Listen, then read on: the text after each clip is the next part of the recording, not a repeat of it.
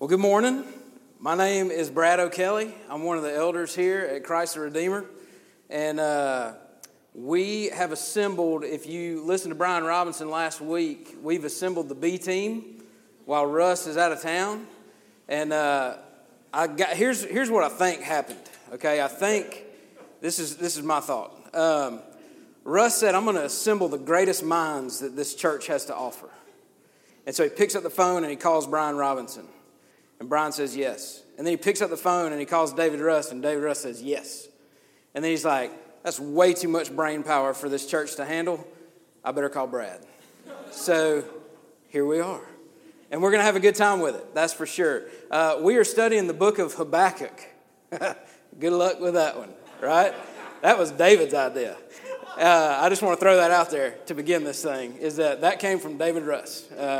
Not my choice, but we're going to have a good time with it, I can promise you. We're going to read some stuff today that you're going to listen to and go, this is terrible.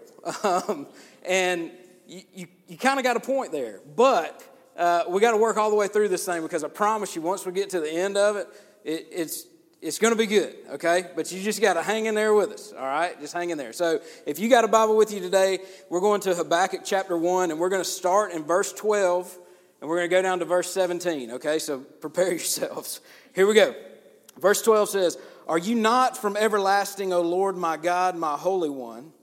We will not die. You, O Lord, have appointed them to judge, and you, O Rock, have established them to correct. Your eyes are too pure to approve evil, and you cannot look on wickedness with favor. Why do you look with favor on those who deal treacherously? Why are you silent when the wicked swallow up those more righteous than they? Why have you made men like the fish of the sea, like the creeping things without a ruler over them? The Chaldeans bring all of them up with a hook, drag them away with their net, and gather them together in their fishing net. And therefore they rejoice and are glad. Therefore they offer a sacrifice to their net and burn incense to their fishing net, because through these things their catch is large and their food is plentiful. Will they therefore empty their net and continually slay nations without sparing?" Let's go to the Lord in prayer this morning. Father, we love you. We thank you for this time that you've given us to be together. Lord, no matter how strange the circumstances may be, we are just glad that we can come and worship you together as a church family. And Lord, we pray that you would bless this time. Father, I just pray that as we open your word, it would speak loud and clear to all of us. Open our hearts and our minds to receive it. Let it be all of you and none of me. In Jesus' name, amen. All right, so there's some things in here that we're dealing with, and what you're going to see if you listen to Brian last week is Habakkuk is wrestling with God at this point, right? God's kind of revealed a plan to Habakkuk, and it's a real bad plan in Habakkuk's mind. He don't like it one bit, so he's sitting there going, wait a minute, and he's kind of stepping back here in verse 12, and he's going, what's going on? Because something is off, and I don't know about you, but maybe at some point in your life, or maybe every day in your life, if you're a lot like me, you kind of get into a situation where you realize something is off here. I can't put my finger on it necessarily, but something is just not right. You know what I mean? We get into those situations. When Mandy and I were first married, I came home from work one evening, and I just need you to get this picture in your mind. Okay, I come home from work one evening, and Mandy is in the kitchen, and she's preparing this meal for me. And it was just that moment, we were early enough in marriage, where when I got home and I walk into this spotless house that used to be a bachelor pad, now it's like our home, and it's clean and it's nice, and she's preparing this meal, and I've come home from this long day of work, and you kind of get that thought in your head of, man, this is all right, I get used to this. I mean, you come home and everything's just in its place and it's right and it's good. And here's this smoking hot woman that I've convinced to marry me somehow. No clue how that took place. And she's going to prepare a meal for me, after I come home from work. And we sit down at this table. We lived in this little bitty house. We had a table big enough for two people to sit at. And we sat at the table, and she puts this pasta dish in front of me, And I'm like, man, and I'm looking at her. And I go to take that first bite of pasta, and I'm like, man, here's this beautiful woman. She's prepared this meal for me. And I take this bite of pasta, and I'm like, this is heaven on earth. Literally, because she's trying to kill me with this poison. This pasta is full of antifreeze, and she's trying to knock me off of this earth. And I've come to this realization because it is literally the worst thing I've ever tasted, ever in my lifetime. I have never before tasted food so bad. And I thought, Lord, I'm coming to see you. She's trying to get that life insurance money that I lied about having. And she's going for it. It was awful. And I'm sitting there and I'm running through my mind all of the things, which was a long list that I've done that she could possibly want to kill me for. And I'm kind of like, something is off here. This is not right. And I'm eating this poison and I'm going to go see Jesus. And this is just not good. And then, the good part, the best part about this was she takes the first bite of her pasta and realizes real quick, this is terrible. And I said, oh, thank God. I thought you were trying to kill me. And she goes, no, and we had a good laugh. And she goes, this is not how I would kill you.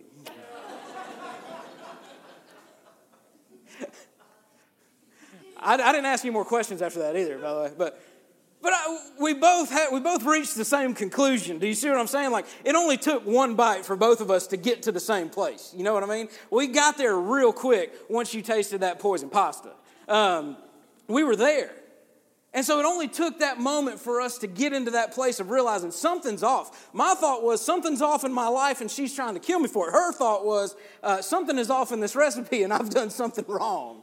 And we're both trying to get to this place of understanding. And so what I need you to see this morning is that when we read Habakkuk and when we're going through this book of Habakkuk, really short book, but it's packed full of stuff that is very much crucial to the world that we live in today. And Habakkuk is doing the same thing in verse 12. What he's done is he's gotten to this place of truth and peace and rest for just this moment. And I want you to listen to this, okay? Because in verse 12, here's what it says. It says, "Are you not from everlasting, O Lord, my God, my Holy One? We will not die. You, O Lord, have appointed them to judge, and you, O Rock, have established them to correct." What Habakkuk's doing is he's wrestling with God's plan that God has revealed to him earlier on in this chapter. And he's looking around at it and he's going, I don't know how to deal with this. So he kind of reverts back to this place of truth. This place where he gets into this mindset, this spiritual set just for a minute. And he goes, wait a minute, something is off here. So I got to get to what I know is 100% absolutely correct. And in verse 12, that's what he does. And here's the deal. I'm going to use some Hebrew words today. I need you to understand something. I took Hebrew twice in seminary. I took it the first time because they made me, and I took it the second time because they made me again, if that helps you understand. D does not mean done. It means do over, okay? Let me just throw that out there. I took it twice, all right? So I'm no scholar, but I'm just going to throw some words at you, okay? So look at what he says in verse 12. In verse 12, he goes, "Are you not from everlasting?" And he says, "O Lord," and then he says, "my God and my Holy One." So those three things right there. When he says, "Oh Lord," he's literally using the word Jehovah. The word Jehovah is where we get our eternal Lord, the God that has existed from the very beginning and will exist through all time. That's who Habakkuk is crying out to. Then he says, "my God," uses the word Elohim, the supreme, above all, mighty God. And then he says, "my Holy One," Kadesh, which is a sacred, unblemished, holy God. So do you see what Habakkuk's doing right here? In this verse 12 right here, he is literally getting back to who he knows God to be. All right? He's stepping into this place of truth and peace and rest. And he goes on at the end of verse 12, he says, "You, O Lord, have appointed them to judge, and you have established them, O Rock," to correct. He reverts, or he goes and he refers to God as the rock, this place of refuge and strength. And Habakkuk is using all of these wonderful words to describe God, and it's exactly who he knows God to be. And man, if we could just take this verse and just kind of pull it out of this first chapter right here and just stop, right? Let's just end the message right now. Let's pray. Let's get out of here as fast as we can. And let's not talk about what goes on in the rest of it, because that would be a beautiful picture of what happens with Habakkuk. It would be great if we could stop right there. But here's the problem. I actually find more so, I find myself in what happens next, if that makes sense. I wish I could say I'm just like Habakkuk in this verse 12, where every time something happens and something seems off, I just go straight to God and I just say, thank you, Lord, and I call him all these wonderful names, and ta-da, everything's great. But unfortunately, I can relate more to the rest of the story than I can. So here's what I want you to do. Get ready, okay? Let's look at verse 13 and 14. In verse 13, he says, your eyes are too pure to approve evil, and you cannot look on wickedness with favor. It's more of this beautiful language. But then all of a sudden, the switch flips. And look at the second part of verse 13. Why do you look with favor on those who deal treacherously? Why are you silent when the wicked swallow up those more righteous than they? Why have you made men like the fish of the sea, like the creeping things without a ruler over them? In that moment, we come out of this moment of beauty, this Jehovah, Elohim, Kadesh, O rock, my place of refuge and strength, and da-da-da. And what happens? In literally 2 seconds, what do? We go right back to questioning God, right? We go right back to questioning, Lord, what are you doing? What is going on here? And I told you, as unfortunate as this is, I relate more to that. I relate to that guy, because here's what I do in those moments of time. I would love to be able to stand up here as the guy that's preaching to you today and say, hey, in those moments, here's what you do, A, B, C, X, Y, Z, and that's what I do, so that's what you should do. Unfortunately, I kind of need to tell you today, don't do what I do. Because what I do is exactly what Habakkuk does, which is jump back into, Lord, I appreciate you. Now, let me ask you something. And I start with the questions. And there's some questions that just don't have an answer. And in my spiritual life, I don't get that. In my spiritual life, I want the questions answered. You know what I mean? Now, in my personal life, I've kind of figured this thing out because I live in a home with 4 women. I'm the only man.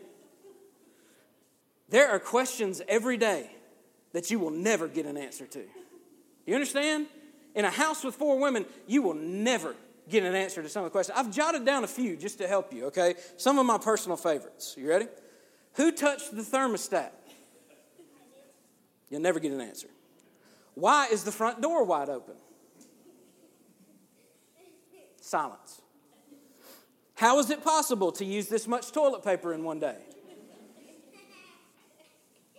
Nobody even knows where it goes. Nothing. Do you know how to turn a light off? This is one of my personal favorites right here. Have you lost your mind? Typically accompanied with, not always, but sometimes, do you know how much that cost? And then my favorite one, this is the one that I have learned never, as a man, never ask this question. Why is everyone crying? Don't forget it. You will never get an answer, and if you do, you will never understand the answer. It is far beyond you, sir. There is no way you could ever get it. So I understand questioning things. Now, I've learned how to deal with this in that I have discovered smart home technology. If none of you have smart home technology, I suggest that you start looking into it. Every day at 10 a.m., my house turns into a prison cell. Lights go off, doors lock, thermostat goes up. I'm sweating everybody out of there. Go sit on that toilet long enough, that light's going to turn out on you. And if it don't, I'll do it from my phone. Click, lights off. Mandy was having a baby shower at our house one time on Saturday morning. At 10 a.m., everybody thought we lost power. I said, did the power just go out? She said, no, it's just Brad. I got that part under control. But the problem is that that's just my personal life. My spiritual life's a complete mess. It's a complete mess. I don't have any answers for any of those questions. Every time I begin to question God, I end up just like Habakkuk because I start questioning, and that question leads to another question, which leads to another question and another question, and guess what? None of them ever get answered. And if they do, it's not the answer that I want. And that's why it's a gigantic mess that Habakkuk's got himself into. And we look at verse 12 and we think, yes, he's on the road and he's going to get it right and everything's going to be good. And then all of a sudden, in that split second, the questions come back. So do you understand what's going on here? Is that even when we find that place of rest and that place of refuge and knowing who God is and how mighty and sovereign and powerful he is, that does not mean that we're not going to have questions as believers. Habakkuk jumps straight back into his questions. And as if that wasn't enough, as if that wasn't enough for even me to jump on board with Habakkuk and go, man, I'm kind of a lot like this guy, it kind of gets a little worse, okay? Because here's what happens in verse 15 and 16, all right? Let's look at verse 15 and 16. He says, the Chaldeans bring all of them up with a hook, drag them away with their net, and gather them together in their fishing net. Therefore they rejoice and are glad. Therefore they offer a sacrifice to their net and burn incense to their fishing net, because through these things their catch is large and their food is plentiful. The reason I can relate to this is because what Habakkuk's doing right here, do you understand what's happening? Now, not only has he questioned God, he's questioning who God's going to use to do the correcting. You see what I mean? He has the answer, he just doesn't like it. So what he's got to do is this. He's got to point the finger and go, God, are you kidding me? You're going to use those guys. You're going to use those people to reprove and correct your own people. Those guys are terrible. To paraphrase verse 15 and 16, he's saying, God, how could you possibly use these terrible people who don't give a flip about you? They don't care anything about your ways. They don't care anything about how mighty and powerful you are. They could care less about you. How can you possibly use those people to correct the people that, we may have lost our way a little bit, but we're still the good guys? That's what he's saying in verse 15 and 16. He's going, these guys are so bad that not only would they never worship you, they're more likely to worship a fishing net than they are to worship you. They would rather burn incense and build altars to their fishing net than to ever acknowledge how mighty and how powerful you are. And you're going to use them. Now remember, I told you, I identify a little bit more with Habakkuk in this portion. Because y'all, I can't tell you how many times I point the finger and go, God, you're really going to let that guy get ahead? You're really going to let that guy have it all? Do you know how terrible he is? God, you're really not going to step in and take care of it? God, you're really not going to come to my aid? I'm the good guy in this scenario. Where are you? What have you been up to?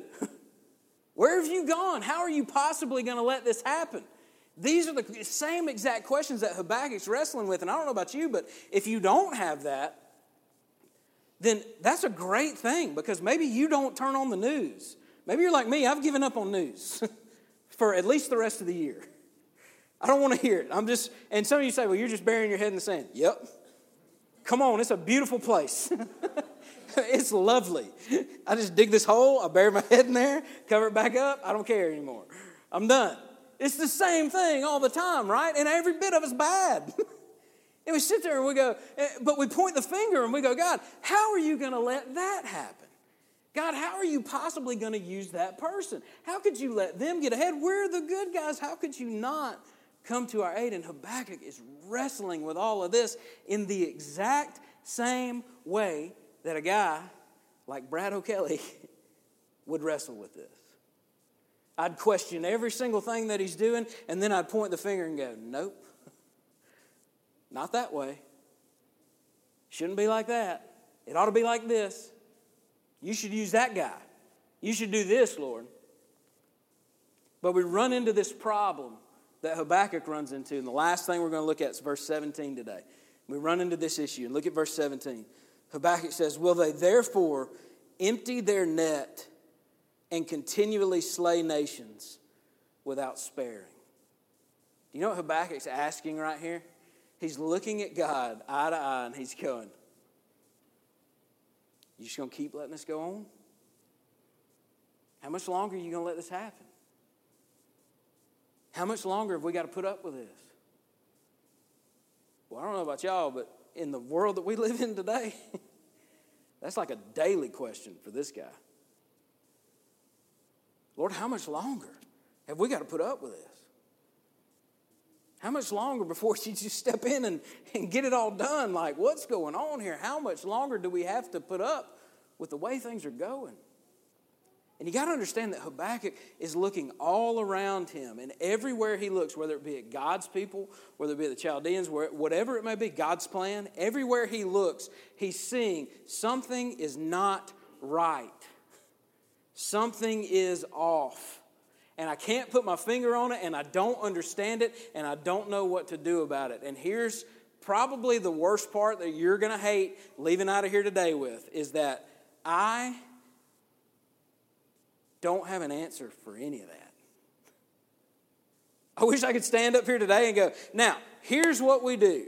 A, B, C, do that, take care of it, walk out of here, and everything will be fine. I don't have an answer. I have no idea how to answer any of these questions. I have no idea how Habakkuk stood there waiting in silence for God to answer and not getting any answers. He's got all these questions and nothing is coming. And again, I can relate to that because there's been plenty of times in my life where I feel like God is more distant than he's ever been, and he's not even hearing what I'm saying. And I don't have this magic potion to offer you today to tell you, here's how you fix that. All I can do is look at a book like Habakkuk and figure out what he did. And what he did, especially in this little portion of Scripture that we looked at today, is he started and he always went back to this place of truth and peace and rest and refuge in an almighty Lord God. Now, I have no idea what that looks like for you. None. I have no, maybe for you it's prayer. Maybe for you it's studying Scripture. Maybe for you it's getting in your car and driving as far as you possibly can away from everything. Whatever it may be, I don't know what it looks like for you, but I do know this. Habakkuk's only solution, the only thing that he could ever rest in, the only place where he could ever find peace was knowing that his God, Jehovah, Elohim, was in control of all things, and no matter how bad the situation got, and no matter how off it seemed, it was never out of the almighty hand of God. It was always within his glory and in his power and in his sovereignty. I wish that I could look at you and say, here's what you do and how you do it. But unfortunately, I don't get that luxury. All I can do is tell you, you, brothers and sisters, have to find your place of strength and refuge in an almighty God. And the realization that no matter where you look throughout this world, nothing is outside of his mighty hand. Let's go to the Lord in prayer this morning. Father, we love you. We thank you for the opportunity to worship you today through reading your word. Lord, I know that we seek answers, and that those answers never seem to come sometimes. And so, Father, we just pray this morning that, Lord, you'd give us strength, that you'd give us the heart and the mind to seek after that place of refuge and strength in our own life that only you can provide. Lord, help us to understand that nothing is out of your mighty hand. We love you and ask all this in Jesus' name. Amen.